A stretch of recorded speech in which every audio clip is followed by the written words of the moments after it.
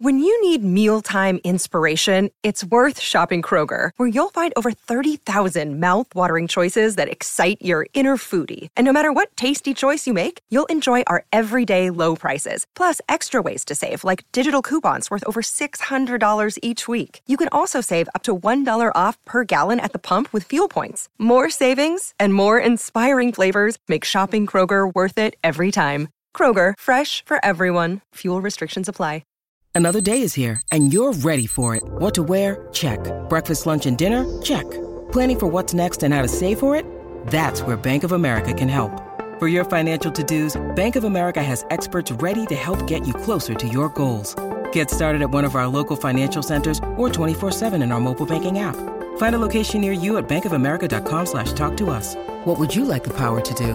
Mobile banking requires downloading the app and is only available for select devices. Message and data rates may apply. Bank of America N.A., member FDIC. Mother's Day is around the corner. Find the perfect gift for the mom in your life with a stunning piece of jewelry from Blue Nile. From timeless pearls to dazzling gemstones, Blue Nile has something she'll adore. Need it fast? Most items can ship overnight. Plus, enjoy guaranteed free shipping and returns. Don't miss our special Mother's Day deals. Save big on the season's most beautiful trends. For a limited time, get up to 50% off by going to BlueNile.com.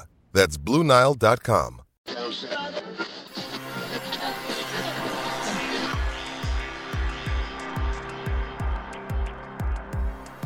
Hey, this is Leon Poe, man. You listening to Causeway Street Podcast. What's up, y'all? This is Kenny Anderson. Y'all listen to the Causeway Street Podcast.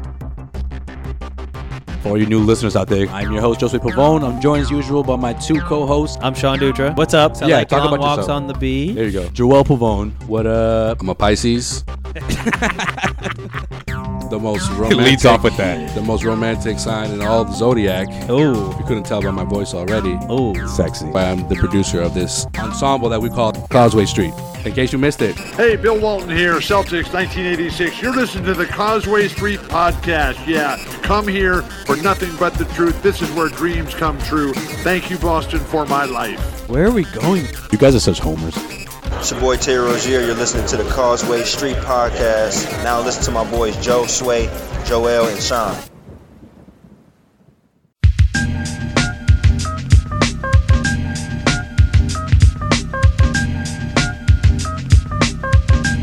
Man, we knew this Celtics team was going to impress us or continue to impress us after the first two rounds. But I can't say I expected this. You got a blowout in one game. LeBron James, one of his worst playoff performances at TD Garden, a place that he's very familiar with for putting up epic performances. And then the Celtics follow it up with a humongous win in Game 2, Eastern Conference Finals against the Cleveland Cavaliers, where by the end, the last couple of minutes, you saw both teams empty out their benches, and it was a wrap. The Celtics now are 2 games away from the NBA Finals, Joel. How am I saying this right now? 2 wins. 2 wins away from the NBA Finals. They have a 2-0 lead, head into Cleveland, where the series shifts over for Game 3 Saturday night. What a series that has been. What a performance. What a dominating performance from this Boston Celtics team. We'll break it all down. We're talking about what the Cavs can do to save this series, to make it a series, to avoid a 3-0 hole. And, of course, we'll also swing things over to the Western Conference, where things are getting interesting over there. Series is tied up now, 1 game apiece, as the series shifts over to Golden State, or Oakland, I should say. So we'll talk about that as well. I do still like the Rockets in this series. I know they're the underdogs. I know it's most likely we'll see the Warriors pull out, but I'm still thinking that the Rockets can put something together there. So I'll let you know more about Maybe another my thought process. But maybe another win. All right, we'll see. We'll see. Joseph Pavone here. Joel Pavone with me. Causeway Street Podcast. What up? Breaking down these two matchups. Man, unbelievable stuff, Joel. I mean, we're talking about these young guys and what they're able to do. I mean, Jaylen Brown, Jason Tatum. I mean, Jaylen Brown looks like he's just damn near just in the zone, and he's just damn near like going toe-to-toe with LeBron James. And I know the stats don't say that, but if you look at just his body language and how he went about that first quarter, of course, 21 points from LeBron James, an epic first quarter, incredible first quarter. But Jaylen Brown wasn't too bad. You know, he was pretty incredible for himself, for Jaylen Brown, where he was able to put together that 14-point first quarter, keeping the Celtics relatively close. And once it got to halftime, once they were not even down by double digits at the half, you just kind of got the feeling that the Celtics are going to pull away eventually if no one else, or if someone else couldn't step up for the Cleveland Cavaliers, that was going to be the case. That's exactly what happened. Jaylen Brown was the only one, in my opinion, in Game 2 keeping the Celtics alive in that first half. We saw LeBron go off. That was expected. Right. The man was at the TD Garden, Sway, with his shirt off. Yeah. At 10 in the morning, putting up shots. You knew that LeBron he was all business. Was serious. Yeah. He even had the do-rag on. He had the filler, right? he had the filler game in Game 1. 15 points. What was that, 7 turnovers? He was like, you know what? Now I know what I have to do. Yeah. And that is play like shirtless LeBron. What did he call it again? What did he call Game 1? It's the feel out game. It's the feel out game. That's right. He felt things out, so he was able to drop 21 one quarter later. So he was feeling himself. Yeah. If he could play without a shirt on in that game, he probably would have. I should have asked him, what did you feel out in Game 2? What was the feeling like? You felt, Game 1's always a feel out game. Tell me what Game 2 is, because if a monster triple-double like the one he put together, 42 points, 10 rebounds, 12 assists. If that's not enough, along with, of course, a double-double from Kevin Love, which is like the most quiet double-double I've ever seen in quite some time. Man, 22 points, 15 rebounds. Talk about, the rebounds a performance that went under the radar. The rebounds don't shock me. He always does well on the boards, offensively, on both ends for Kevin Love and Thompson as well. But, 22 points. He did hit a couple of threes in that third quarter. And like you said, afterwards, it was like, he hit the 20-point mark. Okay. Didn't really make a difference. No, it didn't. But, here we are, right? 2-0. Is it really, though, a shock at this point that the Celtics have shown that they're the more talented team? I don't think it's a shock. I just think the fact that the Cavaliers haven't gotten any offense from any of these guys is a bit of a shock. Look at this box score right now. 3 points from Hill. 0 points from J.R. Smith, a starting shooting guard who's been in this league for quite some time, puts up 0 for 7, 0 for 4 from behind the arc. And then you look at the bench. Nance, 0. Jeff Green, 6. Korver, 11, which isn't too bad. But, No, hold on. Rodney Hood, 2 points. Let's go back to who's going to step up here? Let's go back to Korver for a second. Why didn't Tyronn Lue stick with Korver in the third quarter? He was the only thing, the only thing that he had going off the bench. It's because he needs somebody else. He went more with Hood. I was thinking that, Hood is a guy that you need to get going. He's convinced that Hood is going to step out of this funk. Well, who else can score off the dribble like that? That's true, but they need someone that can create offense. And it's just that's been their biggest problem in these first 2 games. But isn't Korver their J.J. Redick? Yeah, he is, and he had a decent game for Korver. 4 for 8, 2 for 5 from behind the arc. I would have, if I'm Cleveland, I want to see him take at least 12, 13 shots. He took 8. He's one of the few bright spots outside of LeBron in the first half for Cleveland. Yeah, but you would have thought he would have stuck with him a little bit longer. He's not a guy that's going to create offense. Oh, you're right, but neither. They call him J.J. Redick for a reason. J.J. Redick doesn't really create his own offense. You got to create it for him. No, I get that, but you take those couple of threes and 11 points, and you're hoping that you get help from other guys. When Larry Nance got traded to the Cleveland, I'm like, this is a guy who can help them out in the playoffs. He's been non-existent. Rodney Hood, non-existent. 2 points. George Hill, 3 points. He took 4 shots. See, the key word you just said before you started mentioning these guys was hope. I'm watching NBA TV after Game 2, and the former Cavalier, well, they've had a couple former Cavaliers on these shows lately, but the former Cavalier on NBA TV after Game 2, Brendan Hayward, was repeating that word over and over again for Game 3 and Game 4. Hopefully, Rodney Hood wakes up. Hopefully, George Hill plays like the George Hill of old in the playoffs that we've seen when he was with the Pacers. Hopefully, Jordan Clarkson does something. Hopefully, Kevin Love has a repeat performance of game 2. So there's a lot of hopefuls. I've never heard that kind of that when you analyze a LeBron James / championship contending team. Not even I don't remember even in 07 when he literally put that team on his back all the way to the finals. Past Detroit. I mean, he didn't have a shot against San Antonio, but like that team had no business being in the finals. I think this team might be worse than that, if that makes sense. I mean, he didn't have a guy like Kevin Love, so I don't know if they're. But Kevin Love's worse. But Kevin in Love today's is inconsistent though. In today's NBA, I mean, he's been pretty consistent throughout the postseason. The thing about this Cavs team is they haven't met a defense like the Celtics throughout this postseason. All right, they weren't defended the same way against the Pacers or against the Raptors. You know, a team that's been able to limit their transition, the offense and transition. You know what they're able to do so well. What's the reason why they won so many games down the stretch, or the reason why they were in this position to begin with. However, what I don't understand is how do guys that you traded for, that these guys, I mean, Nance, Hood, again, Clarkson. I mean, these guys, Clarkson didn't even play in game 2. And I'm not trying to say this is like a Lou thing. I don't think that, what he's doing is wrong, but it's just like, how do you not find offense for these guys? I get it. They're not going to go off. I get it. They're not going to combine for a Kyrie Irving-like production that LeBron James misses so much that I don't even think he realized going into the postseason how much Kyrie Irving made such a difference throughout these last 3 years.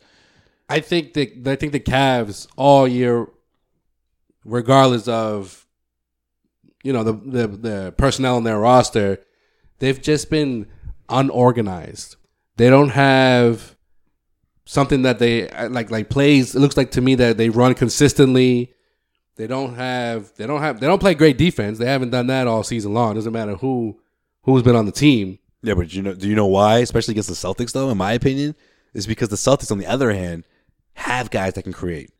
Jaylen Brown can create. Well, the Celtics. Jason Tatum can create. Jason Tatum was squaring up with guys, and it didn't matter who was on the other end, whether it was LeBron James or whether it was J.R. Smith. I mean, who can limit these guys? I mean, Jeff Green, for athletic reasons, can do his best to stay in front of guys, but I mean, when Jason Tatum gets it going, and it's funny because there's so many options for the Celtics that I feel like Tatum could have been on his way to scoring 20, but it was almost like, you know what, I'll do it next time because you know what, Rozier's just dropped 14 in the third quarter. That's been their identity. Jaylen Brown just went off in the first quarter, in the first half. He's doing his thing. It's like, all right, I can take a back seat a bit because you guys got this. There's just too many weapons that the Cleveland Cavaliers can't contain them. Well, that's been their identity in this postseason. They knew days before the playoffs, I think, maybe like 2 weeks before the playoffs, where to begin. We don't have Hayward. We don't have Kyrie. We got to figure this out. And they figured it out, especially in that first round. They figured it out. Once they got by the Bucks, I feel like they know what they're supposed to do on both sides of the floor. And they showed that against Philly, and they're showing it right now against the Cavs. I mean, I'm not sitting here saying that they're going to sweep the Cavaliers. That would be some amazing shit to see. I'll tell you that. Not because I'm sitting here and this is a Celtics podcast and I'm not saying like I'm hoping for that. Right. But the way they're playing right now, like you said, they have too many weapons. They're more cohesive than the Cavs. You could tell that. And on the defense, on the defensive end, which heading into the series, I always said that's the advantage. That's what's going to they're a well-oiled machine limit. Right now. That's what's going to limit the Cavs. That's what's going to get in their heads. And I think that's been the case these first two games. They are in the Cavaliers' heads. The Cavs are struggling to put together their offense. I mean, look at that fourth quarter in game 2, right? I mean, how many times did the Celtics come up with stops, but they couldn't convert on the other end? No, at the beginning, remember that? No, at the beginning of that quarter, they take the lead. and they're walking up the court. And I'm thinking to myself, there's like 9 minutes left in this game. We've seen it before. LeBron can just say, okay, y'all giving me this opportunity. I'm going to take it. But both of them were missing key shots. It was a good like 4-minute stretch of really bad basketball between both teams. Turnovers, missed layups, and it seemed like the Celtics were just waiting for the clock to like run out until J.R. Smith decided to do what he did. And we all know what we're talking about here. You know what it was too? It was like the lob pass to Horford had the crowd ready to just erupt. Yeah. And JR's like, no, come on. They haven't scored in a while. We're only down by 8 now. He finally got it down to single digits. And I cannot let him get away with this. He just got the emotions got the best of him. You know what it was, in my opinion? I think he was bitching about not getting a call. He was. On the other end. Yeah, he was. Because Smart played, he D'd him up so well. But the second that the stop happened and Celtics started going on the other end, he went right to the referee's ear. Just like complaining. Yeah. Marcus Smart who was D'ing him up so well, takes a J.R. Smith 3. I'm not going to call it ill-contested because it's J.R. Smith. Takes a J.R. Smith type shot.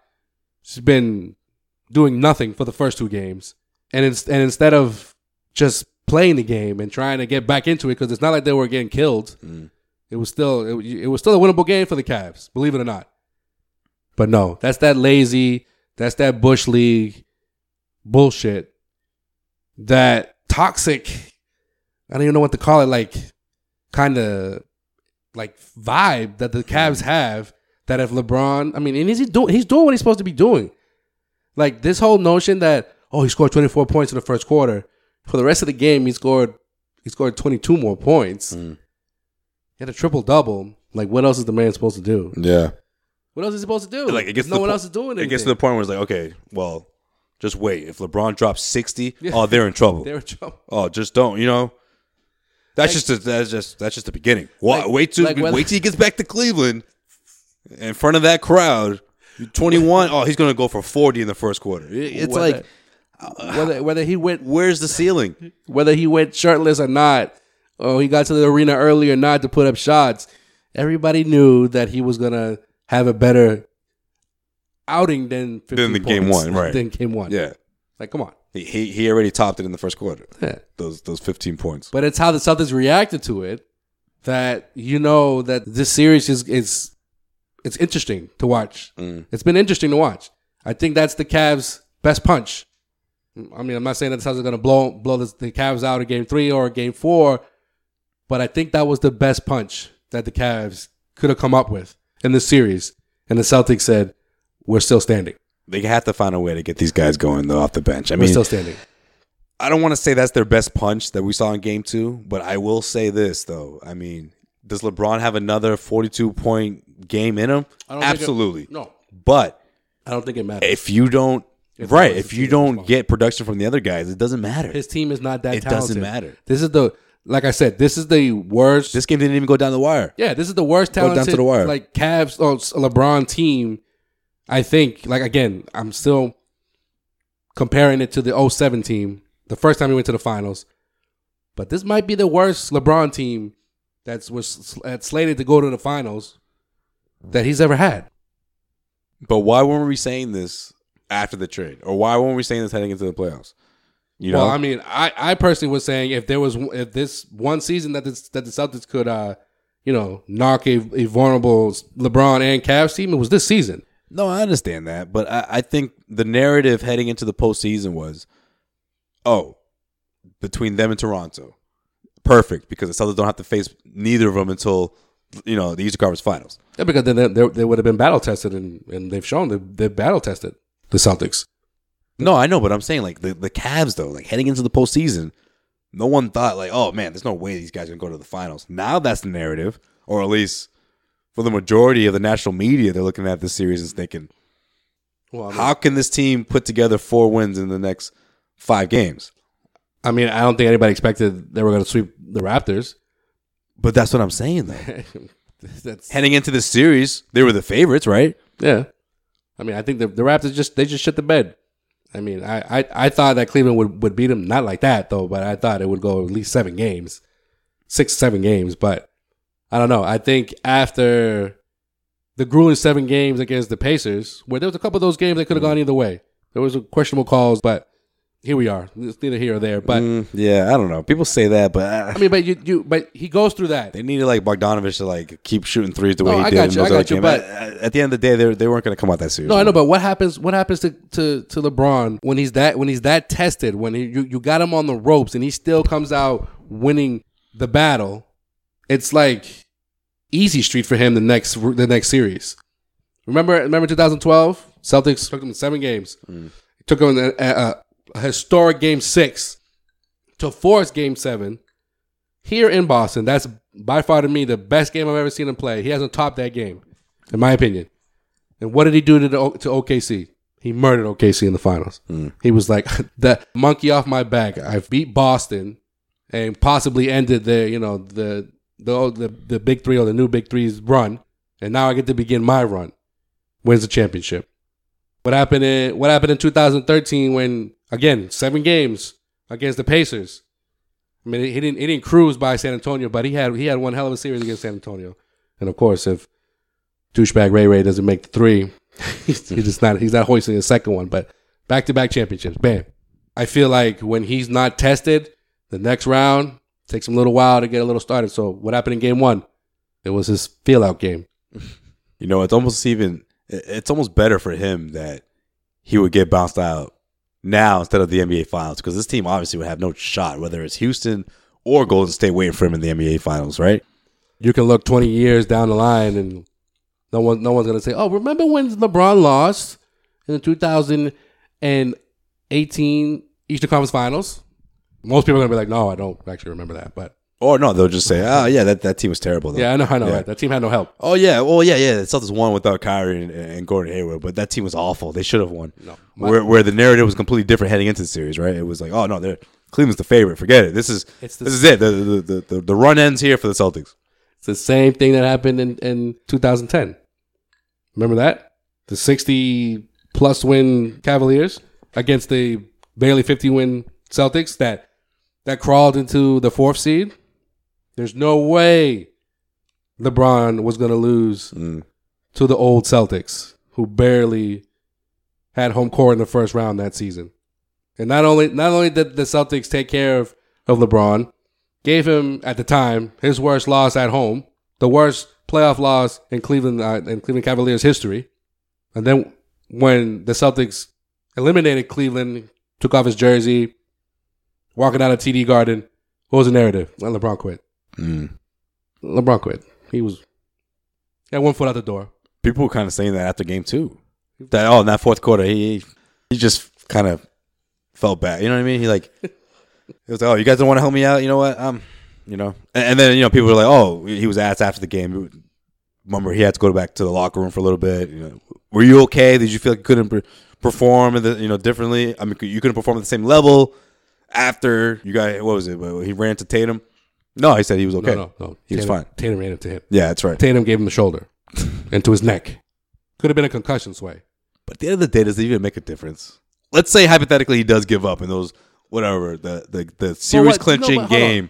Does it really make a difference? No, I mean, does it really? But what's giving up though? That's what I'm saying though. A triple-double? 40-point triple-double? What more can you ask for the guy? Like if he does that again, he could do that for the rest of the series, and then when and if I'm going to choose my words wisely. The Cavs lose, they'll say, oh, LeBron needed help. And LeBron quit. Yeah, he quit. He was already thinking about going to Philly or going to L.A. Whatever the case may be. They already were saying that after Game 1.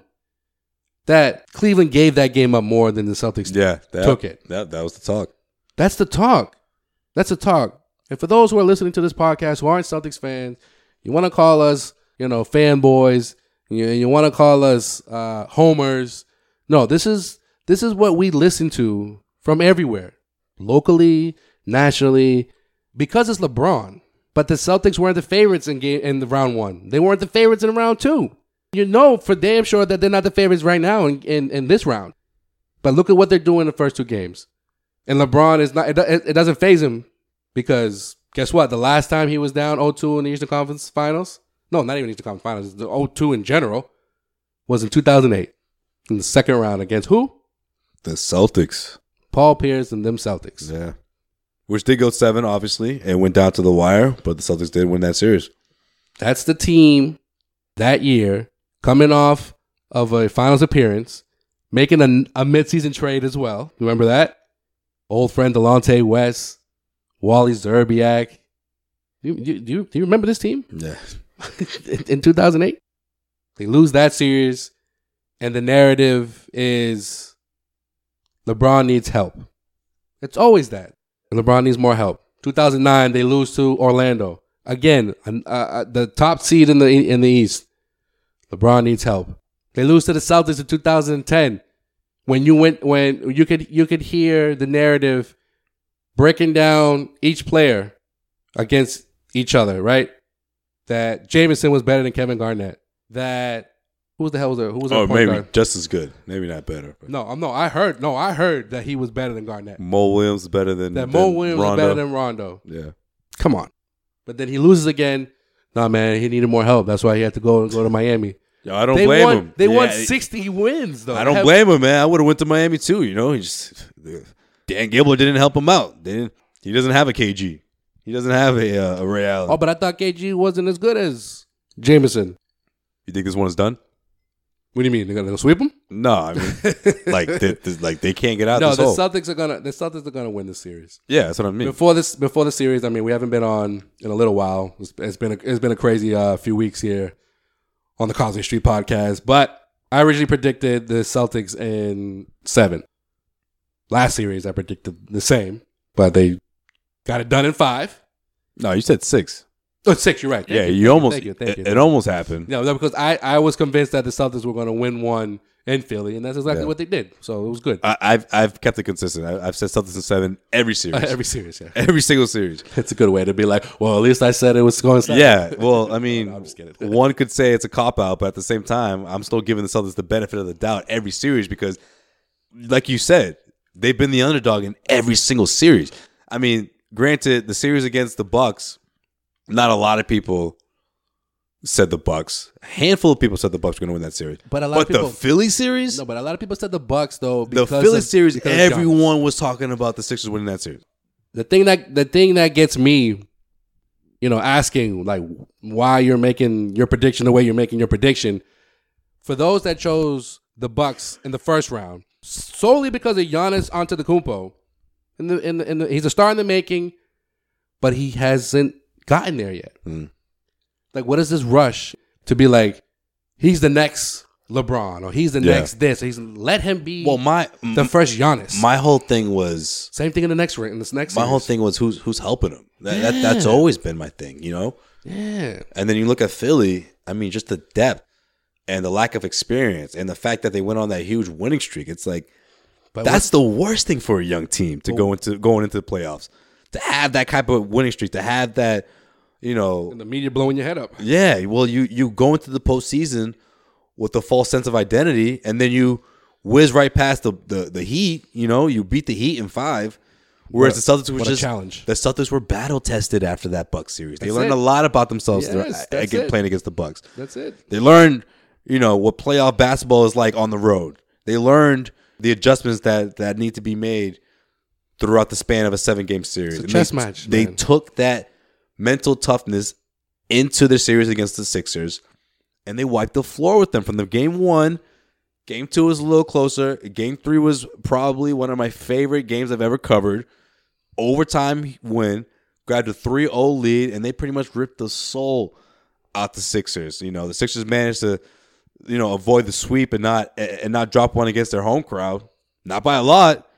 Not by a whole lot, but Celtics managed to come back and close it out in 5. Did you bring me like a souvenir from Philly like I asked you? A cheesesteak or cheesecake or some of that confetti? You didn't bring me back some of that confetti, yo? I did not. No.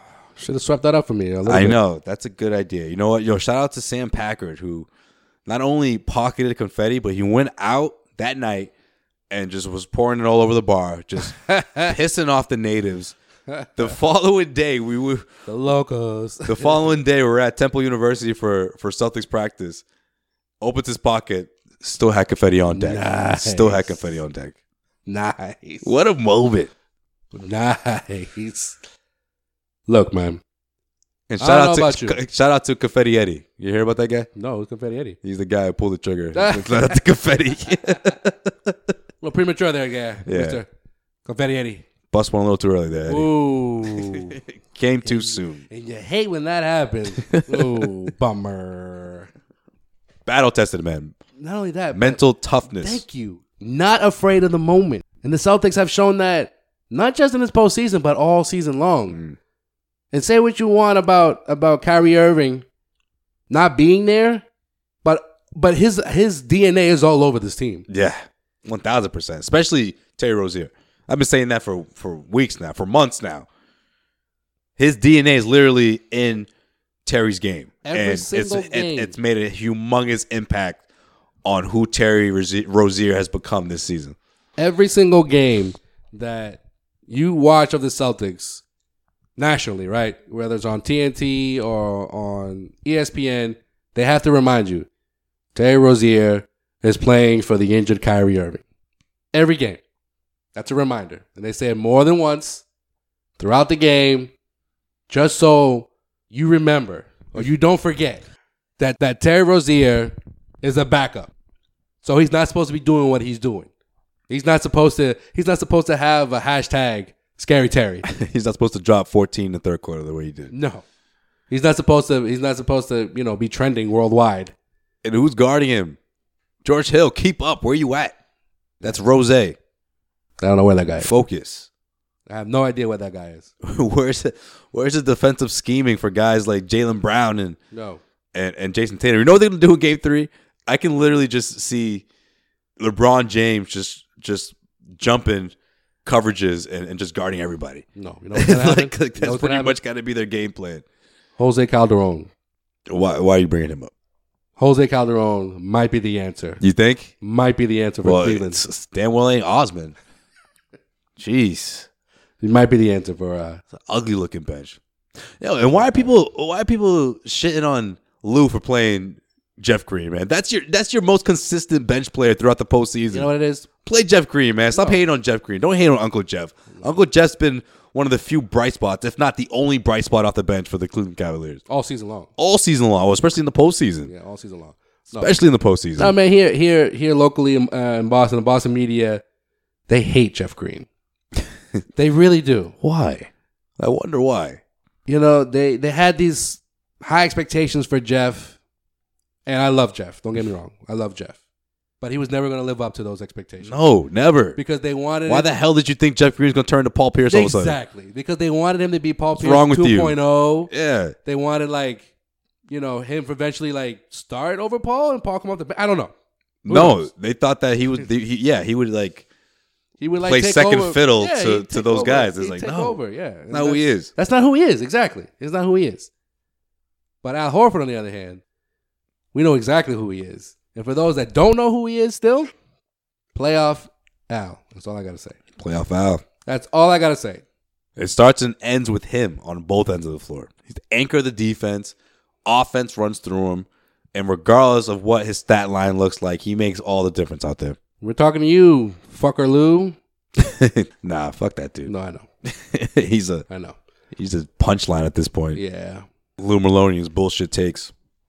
You know, Al Horford, like you said, it begins and ends with him. And I think he's your leader. Marcus Smart is your emotional leader, but Al Horford is your leader. Oh, man.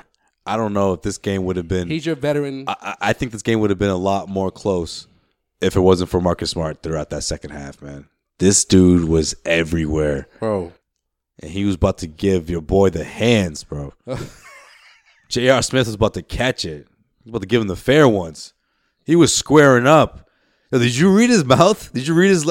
he said, oh, my mama. I did. With everything that's been going on right now for Mama him to... Smart. Yo, he Mama threw, Smart somewhere was like, get that motherfucker. Yo, he threw all my mama out there.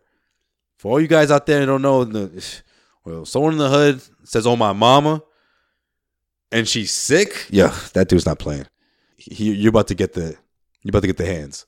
That was going to be J.R. Smith. J.R. Smith was about to get the hands. Smith almost caught it until Tristan Thompson. Yeah, Thompson saved him. Thompson saved him. Literally saved J.R. Smith's life by wrapping up Marcus Smart around his like his neck and shoulder. Which makes you even more mad. You're like, nah, man. So like, you know, let me get him once. That punch. Let me touch him up. That punch was going to be thrown. That was the only like great defensive stop for Tristan Thompson all night. Was protecting his own teammate, who didn't really need protecting, because the only person that really should have been protecting him was your boy LeBron. And he was nowhere to be found during that sequence.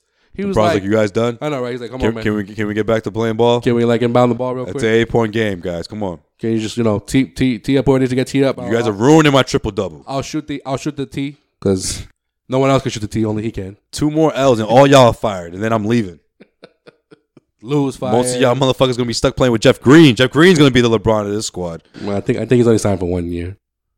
Well, they'll bring him back. Good old Jeff.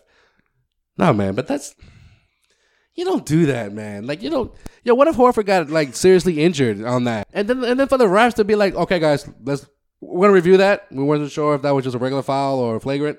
Like, are you fucking kidding me? And then what makes it worse, the NBA didn't even spank those refs. 3 motherfuckers that are watching that play, and you're not gonna call it flagrant. Yeah, but how does the you're league, not gonna eject this dude? How does the league not spank those guys? Yo, you got to throw down a fine. I'm not talking about suspension. Throw down a fine. Call it a flagrant 2. Do whatever you have to do to send a message that that's not okay. You can't be pushing dudes midair like that. DeMar DeRozan got ejected. A flagrant 2 was called on him for accidentally swiping at a dude's head in last series. And you're not going to eject J.R. Smith? And the narrative of those that are saying, nah, man, don't suspend him. He's playing like shit anyways. That's not the point. Yeah. The point is like what you just said. You send a message. That shit is not tolerated. Yeah. That shit's not tolerated. And for the NBA to keep pretending that they don't know what the difference between a flagrant 1 and a flagrant 2 is because you don't want to rock the boat, that's some bullshit. That's messed up. We want to wait to see if Al Horford got injured to be like, oh, yeah. That's exactly what it is. That's kind of bad. That's what it is. It's all about the way the guy falls. That play was kind of bad. Oh, if he's okay, if he's able to stand up on his own too, doesn't mean what the guy initially did wasn't malicious. It was still as malicious regardless if the guy is able to stand on his own too or not. You know, and of course the guy I'm talking about is Al Horford. I mean, because Al Horford was able to get up, doesn't mean that JR what he did was less malicious than what we saw. You saw the guy put 2 hands on his back and push him midair. No, he landed that's a flagrant 2. He landed so awkwardly that if he didn't put his hands out, it would have been bad for him. It would have been bad for Al. You know, like I said, God forbid it wasn't worse than what it was. And in some ways, I think that was a wrap for the Celtics in terms of like, yeah, not only are we going to win this game, but we're eventually going to win this series because you're not going to push us around right and get away with it. Yeah. And whether that means you get ejected or you get the hands from Marcus Smart or whoever, they're not going to stand for it. They're not going to stand for it. And then for fucking Ty Lue to be like, oh, the Celtics are gooning up the game. Get the fuck out of here, dude. I didn't see Marcus Smart pushing J.R. Smith in midair. I didn't see Jason Tatum. No, scratch that. I didn't see Marcus Morris push Tristan Thompson. He just let out a yell. And Tristan Thompson just happened to be in front of him. And it's funny because LeBron James was all getting emotional after game 1 when someone brought up the fact that the physicality played a factor in game 1 and how the Celtics were able to be so physical with them. And now his head coach says, oh, no, the Celtics are the ones that are gooning it up. How about when you being a little too physical? How about when you, my man, ask LeBron, are the Celtics giving him any kind of coverage that he hadn't seen against Toronto or the Pacers? And he says he's seen all types of coverage. I've seen it all. He's seen it all. If you followed my playoff career, like, come on, fuck out of here, LeBron. Buddy. I'm talking about this playoff run. I'm not talking about the history of your career. Yeah. Of you being in the league. Obviously, you've seen every coverage in the last 15 years. I'm talking about in this postseason run. You stupid fuck. You want to put up 15 points. When was the last time you put up 15 points in the Garden? Exactly. Never. But that's the thing, though. The way he responded, though, you would think that he was so salty. Well, yeah. Clearly. But you would think the question was, LeBron, have you ever been locked down like this in your entire career? Like, no, that's not what I asked you. I asked you, can you compare what the Celtics did defensively to what you saw against the Pacers, what you saw against the Raptors? What did they do so differently to make your ass only drop 15? Like, that was the question. I would have interrupted but he had to take it there. while he was answering. Nah, see, that's not what I was asking you, LeBron. That's not what I was asking. I didn't ask you about your career. I didn't ask you about every single fucking other playoff series. I'm talking about this series compared to the last two. Because you swept the Raptors, you almost lost to the Pacers, and here you scored the least amount of points you scored all playoff long. One of your worst playoff performances in your career. Definitely the worst at the Garden. Right. But I wasn't going there. But I'm limited to just the postseason. Exactly. I'm not talking about your career. Yeah. But hey. But you could even say that, Joe, just in the playoffs alone. Definitely the worst playoff performance at the Garden of his career. Right. It has to be. But in this postseason, easily his worst performance of 2018. So you're telling me that the 8 or 9 guys that like have guarded you, not one was different than the other. That's what you're telling me. All right, that's cool. Keep telling yourself that. Yeah, you're right. Yeah, he's still not concerned, by the way. 0 level concern stays at 0. You know, I wanted to ask that question, but someone took that question from me. 0 fucks given either. I mean, I shouldn't say they took it from me, but they asked before I did. So, but hey, we'll see. Series shifts over to Cleveland for Game 3. See what happens. If the Celtics take 1, it's a wrap. I still think the Celtics going to win the series, but if they don't take 1 in Cleveland between Games 3 and 4, it's probably going to go to distance. But either way, the Celtics put themselves in really good shape. Another team that put themselves in really good shape is the Houston Rockets, because. But you want to make sure that the Celtics win at least one. I knew you wanted to keep going with this series. No, but okay. I know you. But the Celtics have to win at least one. They don't necessarily have to win the series, but if they don't want this thing to go 7, they have to win 1. Okay. If they don't, mark my words, if they don't win 1 in Cleveland between Games 3 and 4, this is going to go to distance. This is going to go to 7. All right. It's going to go 7. I mean, my whole thing is Celtics win 1, you have a chance to wrap it up in Game 5. And you know what happens in Game 5? Well, you know on that particular day what's going on, right? Do I got to remind you? No, I don't want to talk about it. Okay. Sway doesn't want to talk about it. It's okay. It's all right. It's okay. It's okay. That would be a nice gift, though. It was only the day you shot out of the wound, but it's all good. That would be a nice gift. But you don't want to talk about it. I didn't even think about it like that. You don't want to talk about it. You're right. No, I want to get into this series, man. This dude was like Frank the Tank from like old school. He totally forgot the day he was born. I'm like, guy, they can fucking wrap it up. They can wrap it up on your birthday. Joel's not exaggerating. That's why I had no idea. My birthday? I had no idea that one of these games landed on my birthday. That's how excited I am about my birthday. And it's at home, too. I think you're more upset that the fact that you're like, fuck, I can't drink until like after the game ends. Like, all right, all good. It's all good. All right. Well, it's a Wednesday, so I'm not too. I can't get saucy all day, and I can't do some day drinking. I'm before not the game too starts. upset about it. Or who knows if it's a certain type of game where the Celtics have a huge cushion. Don't worry, Sway. Maybe someone can meet me at the concourse. We can do a little early celebrating. Do our thing. We'll see. We should do a live broadcast. That's what we should do for Game 5. For Game 5. That's not a bad idea. Yeah, I think I like that idea. Or the Celtics could just give you an early birthday gift and just not come back to Boston. That would be the biggest collapse of all time. I mean, at least in the last 2 decades. At least since I've been watching LeBron James, pretty much. In LeBron James' career, that would be the biggest collapse if he were to get swept. You think so? Even with this shitty team he has? Yes. Are you kidding me? No, it's good. A sweep? Name another series where he was so outmatched that name another series where he choked things. Maybe not him, but his team, I should say, because LeBron's still balling up, regardless of the outcome. Name another series where the Cavaliers choked away a series. Not just talking sweep, but if this were to be a sweep against this Celtics team, that's the biggest collapse of his career. That would be the worst series loss. Worst playoff loss, excuse me, for LeBron James' team. You can count the Miami teams as well. Some people would say that about the finals against the Mavericks, that he didn't show up. I mean, in terms of his Cleveland career before 2010 and in the last 4 years, yeah, I mean, I do remember the call after Game 6 in Boston in 2010 when he's taking off his jersey and, the Celtics shocked the world. It could be the last time, we see LeBron taking off the Cavaliers jersey. And it was. And it was like this whole narrative of what's going to happen next. It wasn't that, oh, like this Celtics team is for real. No, it's what's going to happen to LeBron. What is this going to result in? Even if he loses this time around, it's the same thing. What's he going to do now? Could the Cavs, build a better team around him for him to stay? If that's going to be the same narrative this time around. It's decision 3.0 now for LeBron. We talked about it last episode. You think he's going to Philly? Philly. That's right. He is. Like if he wants to stay relevant, like you said, and possibly win another championship, and Cleveland, they're not going to be competitive or considered championship contender compared to the Sixers and the Celtics, especially the Celtics in the next few years. So why not join? He's not going to come to Celtics, so why not join the other team for a year or two?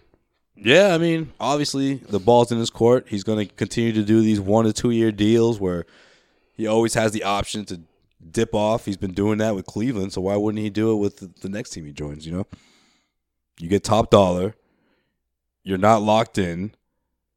And you always have that option to hop on another team and continue chasing titles and continue chasing his idol, Michael Jordan. Yeah. But I don't remember Michael ever hopping to another team to try to win a championship. Nah, he did it on his own. No, they came to him. Yeah, that's right. They came to him. All right, let's get into the series real quick before we wrap things up and go in case you missed it. Like I said, Houston making things interesting. After game 1, a lot of people were thinking, you know what, this Golden State team is just way too much for Houston. They could chuck up as many threes as they want. But one of the things that I remember after game 1 that stuck with me that I was saying before the series even started, but of course was reiterated after game 1 from the TNT broadcast was when Charles Barkley said, Kenny Smith said this. Or was it Charles Barkley? No, I think it was, Kenny Smith said this because Barkley said it was a wrap. Kenny Smith said, if you're the Rockets, you cannot expect to win this series without changing the way you run things, the way you run your offense. Yep, you have to be able to do something uncomfortable. If you want to win this series, you have to get out of your comfort zone and shake things up, and that's exactly what we saw in Game 2. Stop settling for 3 so much. We know the 3-point shot is a huge part of your offense. However, you have guys that can put the ball on the floor. Guys, of course, that are led by James Harden, by Chris Paul, but what drove me crazy in Game 1 was where the hell was Eric Gordon? Boom. Game 2, there he is. Because this is a guy who can not only extend his shot from the perimeter, but he can get inside. He can hit from the mid-range. He can do things that help you create space and help you create offense.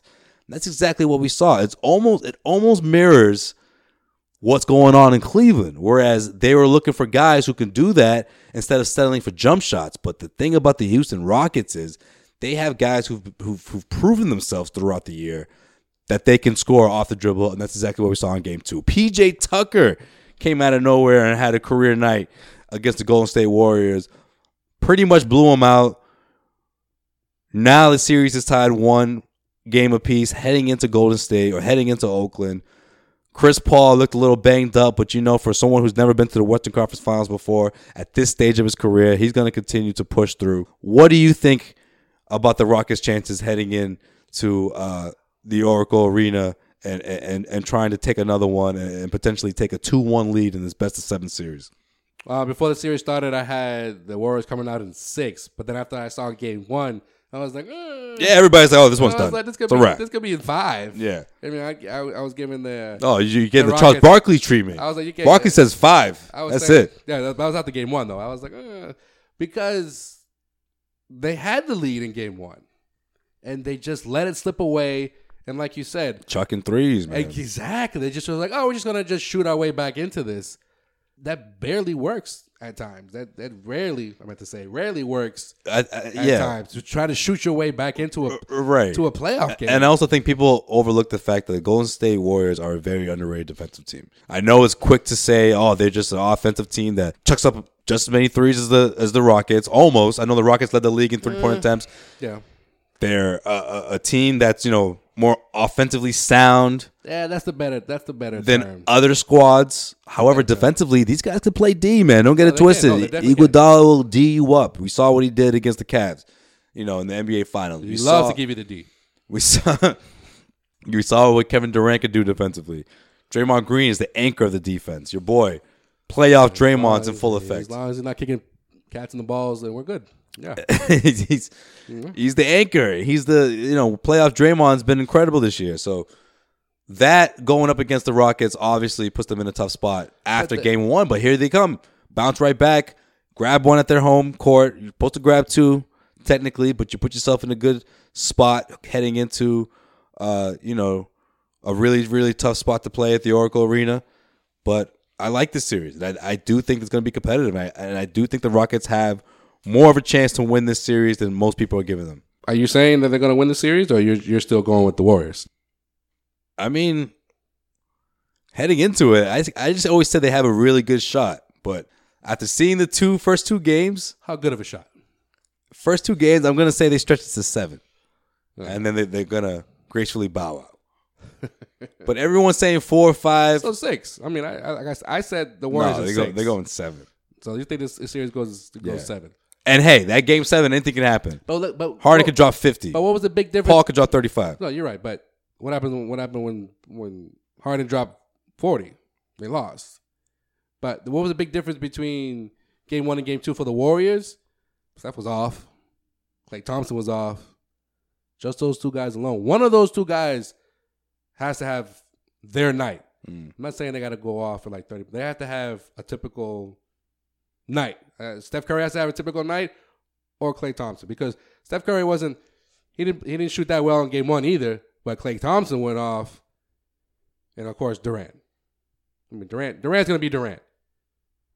As long as he's healthy, like, the Warriors are gonna be all right. Now, the difference in game 2, there was more offensive balance for Houston. You talked about PJ Tucker. You talked about Eric Gordon. If they continue that, Chris Paul, obviously, and then anything else from anybody off the bench, that's a bonus for the Rockets. But they have to be more offensively sound. And I don't think that's always an easy thing in the D'Antoni offense. But you know who controls everything, who like brings them back down to earth, is Chris Paul. Chris Paul is going to have to be amazing in Oakland. Yeah, he's a difference maker.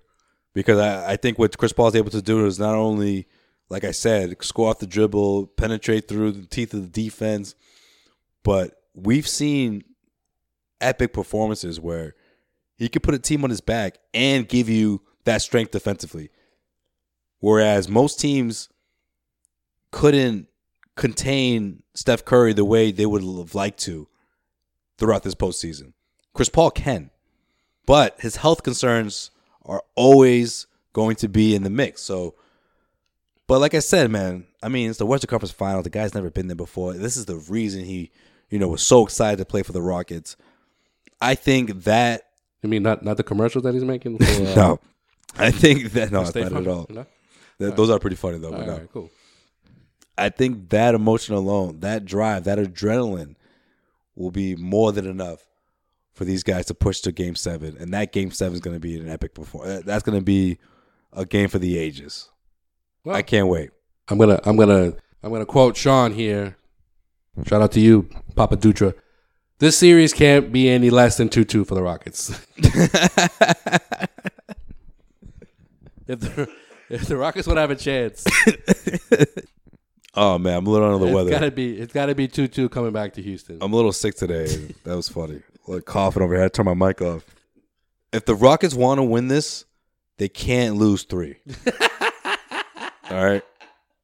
So they can't lose 3 for the next. You can't. When they go to Oakland, because then it's pretty much over. When they go to Oakland, they can't lose 3. The next 2, they can't lose 3. All right, cool. You go to Oakland. Cool. You got to make sure you take at least 1, and then after that, don't lose 2 more times. Don't. All right. Because you put yourself in a tough spot. All right.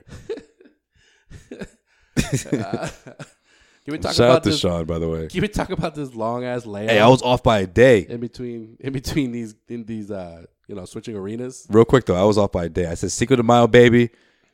Jordan Lucas was on the 6th. Dutra was born at like 9:15 at night on May 6th. It almost made the 7th, which is Sean's birthday. less than 3 hours before Sean's birthday at midnight, the stroke of midnight on May 7th. Cinco de Mayo, baby. Were you going to put this? Is this in case you missed it? Am I spoiling this? No. All right, cool. No, I was going to give him a shout out anyway, so we might as well give him a shout out now.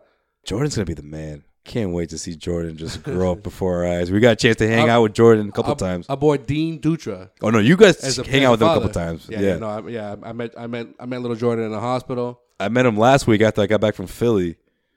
Oh man, yo, he's a big boy. He is. He's a big boy.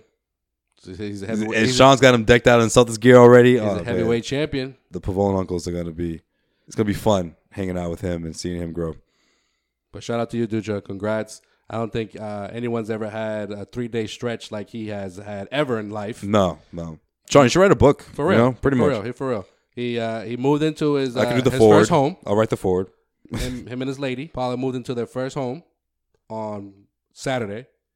Baby Jordan was born on Sunday. And Dutra's birthday was on Monday. Jeez. It's a lot. And the Celtics beat Philadelphia. That's right. A couple days later. Sean actually saw that in the hospital, so that's pretty cool. Shout out to you. Keep doing what you're doing. We're proud of you. And enjoy your maternity leave. Oh, sorry. Paternity leave. My bad. I just hear him now like, I'm not a woman. Take your time, Sean. He's like, I'm not breastfeeding. Take your time, and we'll get you back on here soon. We'll hold you down. I hope you're watching I hope you hold Baby Jordan during every single Celtics game. Oh, of course. You know he's watching. Because since Baby Jordan's been born, Sean's been telling him like which player, who's who, and it's been a good little run there. He's telling him every player's role and everything, filling him in, getting him familiar with this 2017-18 Celtics team that's been incredible. 2 wins away from the NBA Finals, but the series shifts over to Cleveland, where things get interesting. Obviously, whenever a series switch venues, that's when you find out how interesting is it going to get, how crazy it gets. So I can't wait to see what happens. All right, let's wrap things up with In Case You Missed It, the way we wrap up every single episode here at the Causeway Street Podcast. This one's running a little long here, but we had a lot to say. Joel, what did we miss, though? In case you missed it. In case you missed it, LeBron James said, and I quote, "We'll see what we're made of come Saturday." And that's all I got. No, I'm kidding. No, in case you missed it. Joe's like, you believe that shit? And that's it for. Nah, in case you missed it, the 2015 NBA Coach of the Year, you know who that is? Do you remember who that is? I was going to say Buckholz. Yes, Clay Buckholz now is coaching in the NBA. Buckholzer. That was the best Hawks season that Horford was on, huh? Yes, that got swept. And, by the Cavs. Mike, there you go, Mike. Jesus. Mike Budenholzer. Yeah. Mike Budenholzer. There you go. Will be the new coach of the Milwaukee Bucks. Just agreed to a 4-year deal. Okay. I don't know how I feel about that one. It's a little weird. I don't know why they didn't do this before, because Joe Prutney was just not the move. You love, man. That's your boy, yo. I love his press conferences after the game. He was just like, no, he was always giving praise to the Celtics. Like, yo, that's a great team over there. That is a great team.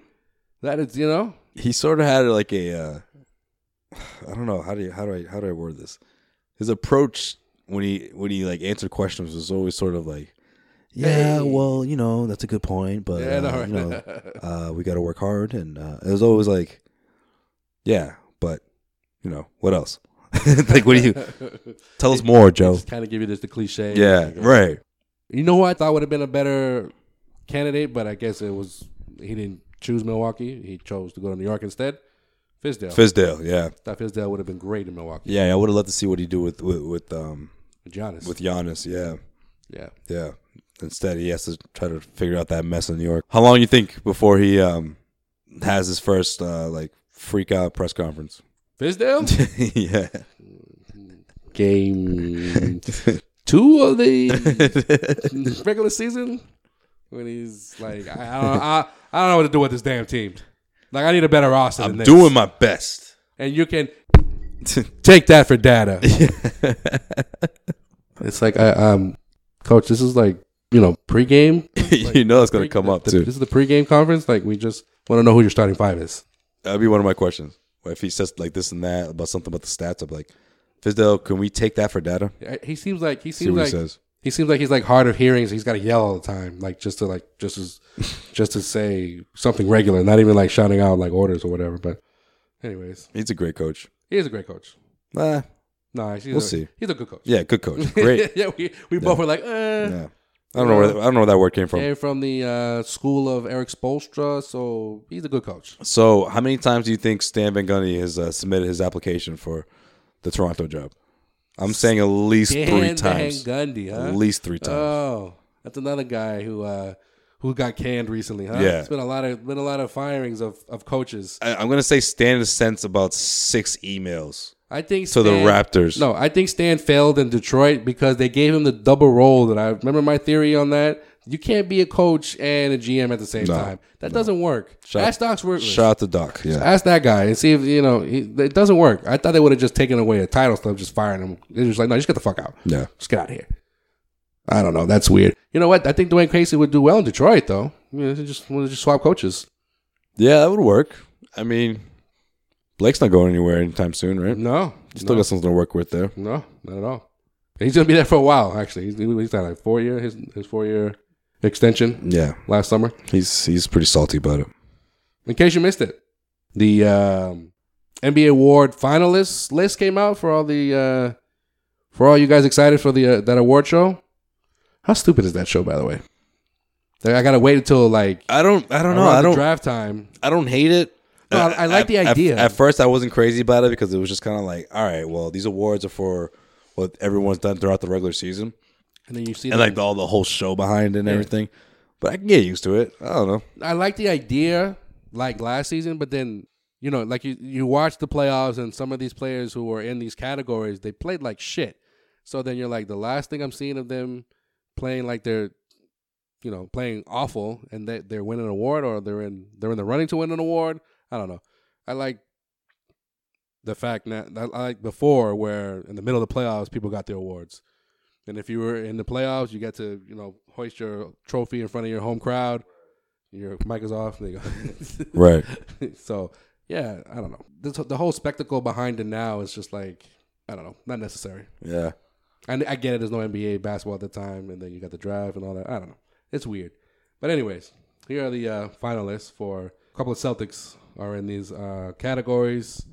By the way, the show airs on TNT June 25th. So mark your calendars or set your DVRs, whatever you do for things like this. For MVP, no Celtics are on this, but for MVP, Anthony Davis, James Harden, LeBron James. LeBron made it, huh? LeBron made it. I mean, that's not a surprise to me. Anthony Davis is a surprise to me, though. I think his late season surge post DeMarcus Cousins injury, yeah, that helped him a lot. Plus Rondo feeding him like a big baby. Yeah, no, I was being sarcastic with the LeBron comment, but yeah, I'm with you. Yeah, I agree with all 3 of those. Harden takes it by a lot, but yeah, Harden wins by many votes. But all 3, yeah, I agree with all 3 of those. Yeah, Harden's gonna win it. I think LeBron should get some good consideration, but I mean, considering the shitty season the Cavs had, him not in general, but he's had one of his best seasons 15 years later. But for 6th Man of the Year, Eric Gordon, Lou Williams, no surprise there. Jeez. And Fred VanVleet of the what? Choke Raptors, the Toronto Raptors. I'm sorry. Wait, what? Yeah, Fred VanVleet. Your boy. Someone told me I look like him. Do you think I look like him? No. I don't, right? No. You hear that, Gary? I don't look like him. I don't think he listens. Gary Washburn. Boston Globe says I look like him. Gary Washburn, huh? You know who you look like, Gary Washburn? Who? No, I don't know who he looks like. I'm just messing around. Oh, come on, man. Got me all excited. I'm like, yo, give me something to take back. A little clap back. I told him I kind of see it, but I don't know. Not really.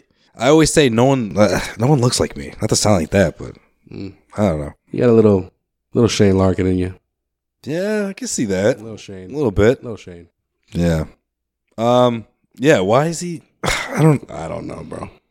I don't know. Well, I'm trying to think of someone I would plug in there instead of him, and I can't. No, I mean, no. I was going to say Marcus Morris. Yeah, but it's because that happened late in the season. Yeah. And because of all the injuries, it's tough to even label someone a 6th man because it's like from the Celtics. Yeah, you're right. Yeah, the 6th man is like the 10th man.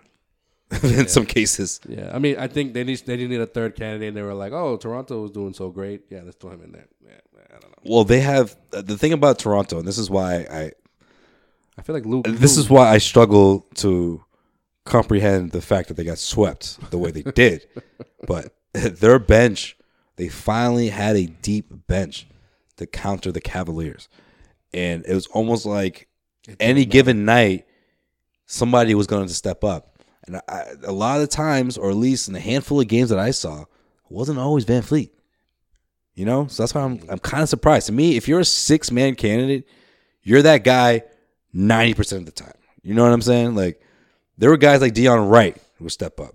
There were guys, who am I forgetting? CJ Miles. Actually, why did I say that? CJ Miles is the guy I should have said right after, So I feel like, yeah, I'm now I see it now. I agree with you because they were the top team in the Eastern Conference. They sort of just picked a guy from their second unit to plug in there. But it wasn't even the second as a nominee that let that team down against. No, I know. That's true. It was the All-Star. But it was supposed to help them, Joel. I know. Damn it. I know. Trust me, I know. Why are you guys soft? And blow that team up already. And it's not Dwayne Casey's fault. It's not his fault. We'll get to him in a second. Jeez. Most improved? Oh, is he in this? Oh, man. No, Dwayne Casey's not the most improved. No, I'm talking about this segment. I'm talking about in case you missed it. Oh, man. Clint Capella, Spencer Dinwiddie, Sean's boy. He would pick him. And Victor Oladipo. Oh, Victor. Victor wins. Why isn't Jaylen Brown in this over Dinwiddie? Ooh. Yeah. Seriously. Dinwiddie over Jaylen Brown. Like, I know he wasn't going to win the award because it's going to go to Oladipo, obviously. Yeah. He is an all-star. But Jaylen Brown was a borderline all-star. More than doubled his point average. Mm. Yeah, what did he put up, like 6 last year? 7? 7 points. Barely over 7 points. Yeah. More than doubled that this year. Yeah. That's just me. And he was going to be a starter regardless. Like, I don't know if that factors in, but because of Gordon Hayward going down, no, he was going to start in that backcourt regardless. Yeah, you're right. That was the plan heading into the season. Defensive player of the year, Joel Embiid or Rudy Gobert, or Gobert if you want to pronounce it the way you want to pronounce it. Huh. Why isn't Al Horford in this conversation? Joel's just plugging in Celtics players for every category. I'm serious, though. Again, I didn't think he had a shot at winning it, but if you want to come up with 2 guys, you can't come up with the third guy? I think Al Horford should have been on the list. Yeah, I mean, because of what happened down the stretch, like I said, I mean, he's always been the anchor of the defense, but when Kyrie Irving went down, this team, the defense just went up a notch, Like, remember they were limiting teams to like 100 points, teams that were averaging over 110, 112, I mean, there's a reason why the Celtics had the number 1 defense all season long. Yeah. And one of the main reasons his name is Alfred Joel Horford. Yeah, you'd be surprised. Okay, Anna. she put that tweet out not too long ago.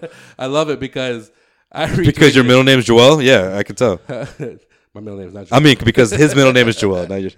No, I retweeted it to be like, yo, she confirmed that with us. Remember Oh, that's right. The very first time we all introduced ourselves, she was like, oh, that's Al's middle name. Yeah, so I was like, that's true. Well, no trolling. She wasn't trolling. That was funny. Good times. All right, so we got Rookie of the Year, Donovan Mitchell. I give it to Embiid, by the way. But yeah. Donovan Mitchell, Ben Simmons, Jason Tatum. Now, I say Mitchell wins it. It's because Simmons not a rookie? That and the fact that Donovan Mitchell can shoot the basketball. It's just that alone. Plus, he averaged more points. He was more. He made more of an impact for Utah. I mean, yeah. Look what happened with Utah. Like Utah had no business getting as far as they did. Utah. Well, no, I mean ending the season like where they were seeded. Were they 4th? Yeah, but they had no business being that high. That's what I'm saying. They were 5th. That's why they didn't have the home court against. Oh, that's right. OKC. Yeah, they just missed out on it. They were fighting for 4th, and they took care of OKC. I know it's a regular season award, but leading up to weeks before the season ended, like Utah wasn't even in the playoff picture. And I know it was a big battle all the way to like the 12th seed out west of who was going to get in, the top 8. Right. But Utah did it. Yeah, but Philly was pretty high too. But at the same time, though, I don't know if you can say Simmons carried them. You know, it's more of a group effort, right? Yeah. Yeah. I'm not saying that Simmons didn't have a great season. He had a great season. But Donovan Mitchell, he's the real deal, dude. Yeah. He's the real deal. And ironically enough, Jason Tatum is the only rookie still standing in the playoffs. Still doing his thing. Coach of the Year, Quinn Snyder of Utah Jazz, Brad Stevens, and Dwayne Casey of Toronto, ? Since he's not employed by them anymore. Side note, whoever runs the Toronto Raptors Twitter shouted him out.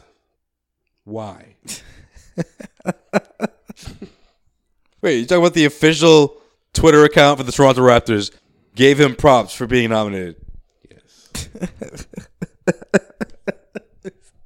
They said because the NBA released, all the finalists, and they retweeted it by saying, "Congrats, coach." How pissed off would you be? If I'm Dwayne Casey, I would retweet it and comment, "Fuck you." See, that's another reason why these awards shouldn't be given out this late. Like, is he going to be there? Like, how awkward is it going to be when he gets up there, if he is going to be there, and he wins the award, and he's going to talk about the team that just fucking fired him? Like, what is he going to say? And this is the same GM that fired George Karl when he won it a few years back in Denver. Yeah. They're like, how weird is that? Like, they couldn't wait before they fired this dude? Why do you shout him out, though? That's what I'm saying. I don't get that. That's another thing. If you fired him, fine. Congrats, coach. Yay. We fired you, but hey, it was a great season, wasn't it? Yeah. What the fuck? That's the weirdest thing ever. Yeah, it's weird. That's so awkward. I mean, you congratulate someone that you got rid of. That's exactly what happened. Yeah. That is exactly what happened, bro. If I'm him, I'm like, so what did I do wrong? I know, You're right? Congratulating me. Congratulating my ass. I'm the best coach in the NBA, and you're shouting me out, I guess, because you agree with it. It makes you wonder what kind of conversation they had. It's fucking stupid. Maybe it's a sarcastic tweet. You know what I mean? Maybe it's a sarcastic congrats. No. You know? I would love to be a fly on the wall when they called him into the office. They had an exclamation point. Fired him. And I quote, "Congrats, coach." And every single follow that thread, by the way. Go to that. Go to the official Toronto Raptors Twitter and look at every comment following that tweet. Like, why are you congratulating this man if you just fired him? That means you didn't believe in him. But hey, congrats anyways, Dwayne Casey. It's not his fault, man. No, I know. I'm not saying it is his fault. I know, but I was shocked. I just think it's messed up. I was shocked. They should. It's a players' league. I'm telling you. Trade fucking DeMar DeRozan. Don't fire. I'm telling you, it's a players' league. Yeah. I feel like back in the day, it was like, oh, if players weren't cutting it, the team wasn't cutting it, players got traded. Nowadays, coaches get fired. It's fucked up. You know, that's the solution. It's fucked up is what it is. Well, in case you missed it, the final piece, the last piece from the trade that brought Kyrie Irving to the Boston Celtics has been announced.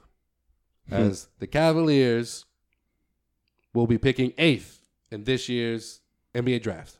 That's Brooklyn's pick, by the way. If you guys are asking, well, why does it matter what Cleveland's going to pick? When Isaiah Thomas, Jay Crowder, and Ante Zizic were packaged in the deal for Kyrie Irving, this pick here that I'm talking about was included. Brooklyn's pick. Thank you, Paul Pierce, Kevin Garnett. And what was it, 2021 second round? 2031? I don't know, whatever. Second round pick, like 10 years from now, was also thrown in there when they were like, hey, guys, Isaiah's more injured than we thought he was. Give us something else. Come on. Give us another pick. Here you go. Take all the second round draft picks you want. Did you hear what Danny Ainge said last week? Well, that somebody from the Cavs called him a fucking thief? Is that what you're talking about? No. No, it wasn't. It was about the trade, actually. It was about, I guess that was about the trade too. But no, it was about how they were actually considering throwing the Tatum pick in there. Oh. Yeah. And then they finally decided, no, the Brooklyn pick's enough. That's it. I mean, it wouldn't have been both. Oh, but you're saying like trading Tatum because Tatum was already drafted. Yes. Oh. Yeah. Good God. But they stood their ground. See, things happen for a reason, man. Yeah. Can you imagine this team without Gordon Hayward and Jason Tatum? For those that don't know. Play conspiracy theory music. I know, right? Actually, that doesn't even make any sense. I'm going to drop it right now. I know, right? It's not a conspiracy. We're just saying imagine. We're not saying Makes that. no sense at all. We're not saying that like. Complete hypothetical situation. We're not saying that like, yo, did somebody tell Danny like not to trade Tatum because Gordon was going to get injured on that fateful October evening? No, that's not what we're saying at all. We're just saying, try to picture the Celtics' leading scorer in the playoffs right now, who is Jason Tatum, not being on this team, doing what they're doing without him, Gordon Hayward, and Kyrie Irving. Yeah, to me, the Cavs are playing hardball, and Danny didn't fold. Because that's not what Danny does. Doesn't fold. So things worked out. But, man, the 8th pick, the worst pick out of all of those Brooklyn picks, where the Cleveland Cavaliers were pretty much convinced that was going to be at least a top 5 pick. That was what that trade was about. I mean, Isaiah was obviously a big chunk of it, but to me, it was that pick that they're looking forward for. And Brooklyn, without Jeremy Lin, we forget, got injured early in the season. He still plays? Didn't tank. They didn't tank. They said, no, we're not going to be the laughingstock anymore and help out Cleveland. And they got Russell, too. And he went down. Yeah, they all went down. That's what, I mean, maybe Dinwiddie, he does deserve to be in that category. Fuck it, give it to him. Most improved. Shit. Fuckers had a rough year. And that is it for... In case you missed it. Make sure you follow us on all social media accounts at Causeway Street. Yo, let's get these Snapchats viewers, guys. Come on. Yeah, man. Add us on Snapchat. On that. Causeway Street. You guys missed some confetti falling from Wells Fargo Arena. You guys missed when Sway was like, becoming a tourist all over Philly. How was that, by the way? Were the locals giving you a hard time, or you didn't say you were from Boston? No, it was funny because I did. I you know how it is. Yeah. People, they just look at you like you ain't from here, huh? Yeah, and Were you wearing your Celtics shirt again? Well, you can't be doing that, man. No, I don't. Again, I don't do that. You know how it is. Like, oh, so where are you from? And small talk, and everyone was just like, "Man, we're all shocked. What the hell happened last night?" Wow. This is after Game 3. I didn't really go out much until after Game 3. Yeah, everybody was shocked. Everyone was upset, and you would be shocked when I start bringing up the LeBron James conversation. They're like, "Yeah, but we got these dudes that are homegrown." I'm like, "Oh, really? What?" They're like, he's not Ben Simmons. They're like, he's not. Who are you talking about? He's like LeBron. He's not one of us. Well, we got him, and then you got Joel Embiid. Who else do you guys have though that can Markelle Fultz bring you to a title? Markelle. Yeah, but you was just gotta let things unfold and wait more than the 5 years they've been waiting already. So you don't want LeBron James though? You'd be shocked, man. Wow. Yeah. What about they took the whole saying trust in the process to a whole nother level? What about were they talking about firing Brett Brown? Like get him out of here, get him in. Like I feel like a couple of guys said that he's a really bad coach. No one said that they should fire him, but yeah, they were putting some of the blame on him. Yeah, I feel like when they win, they're like, yeah, we're coming out of the East, and then when they would lose, they'd be like, get rid of this guy, get rid of this other guy. I don't know. They just they're prisoners of the moment, so to speak. But it's funny because after Game 4, I feel like they really thought that this team could at least force a Game 7. Like they were bummed out after Game 5. I can imagine. Well, I say they as I was speaking to mostly the Sixers media, but the fan base, man, they were just shocked. They couldn't believe it. They just, I think a lot of them just weren't familiar with Boston. I don't think they kept a close eye throughout that Milwaukee series, So yeah, I mean, Philly was cool. I liked Philly. Philly as a city was cool. I like it. It's I think when they took care of the Miami, it was fun. They were just gonna yeah, exactly. Same thing or similar was gonna happen with. They're like, oh, there's no Kyrie. No Kyrie, exactly. No Hayward. It's like, yeah, they'll take care of them same way handily that they did with Miami, and they were shocked. Yeah, utterly shocked. Yeah, nightlife is pretty dope over there. Really? Yes. Yeah, it's got little outdoor spots. The weather was nice. It's like a sort of like a bigger Boston. Same type of hours. There are a couple spots that go to 3. Which I highly recommend the city of Boston somehow invest in. Come on. get the clubs open till 3. And then, of course, there's the late night spots. Late night spots are like to eat is open till 5. But you hear that, Matty Walsh? We want until 3 a.m. Hey, man, be careful with those accents, Joel. You're going to piss somebody off. Oh, that's right. It's my fault.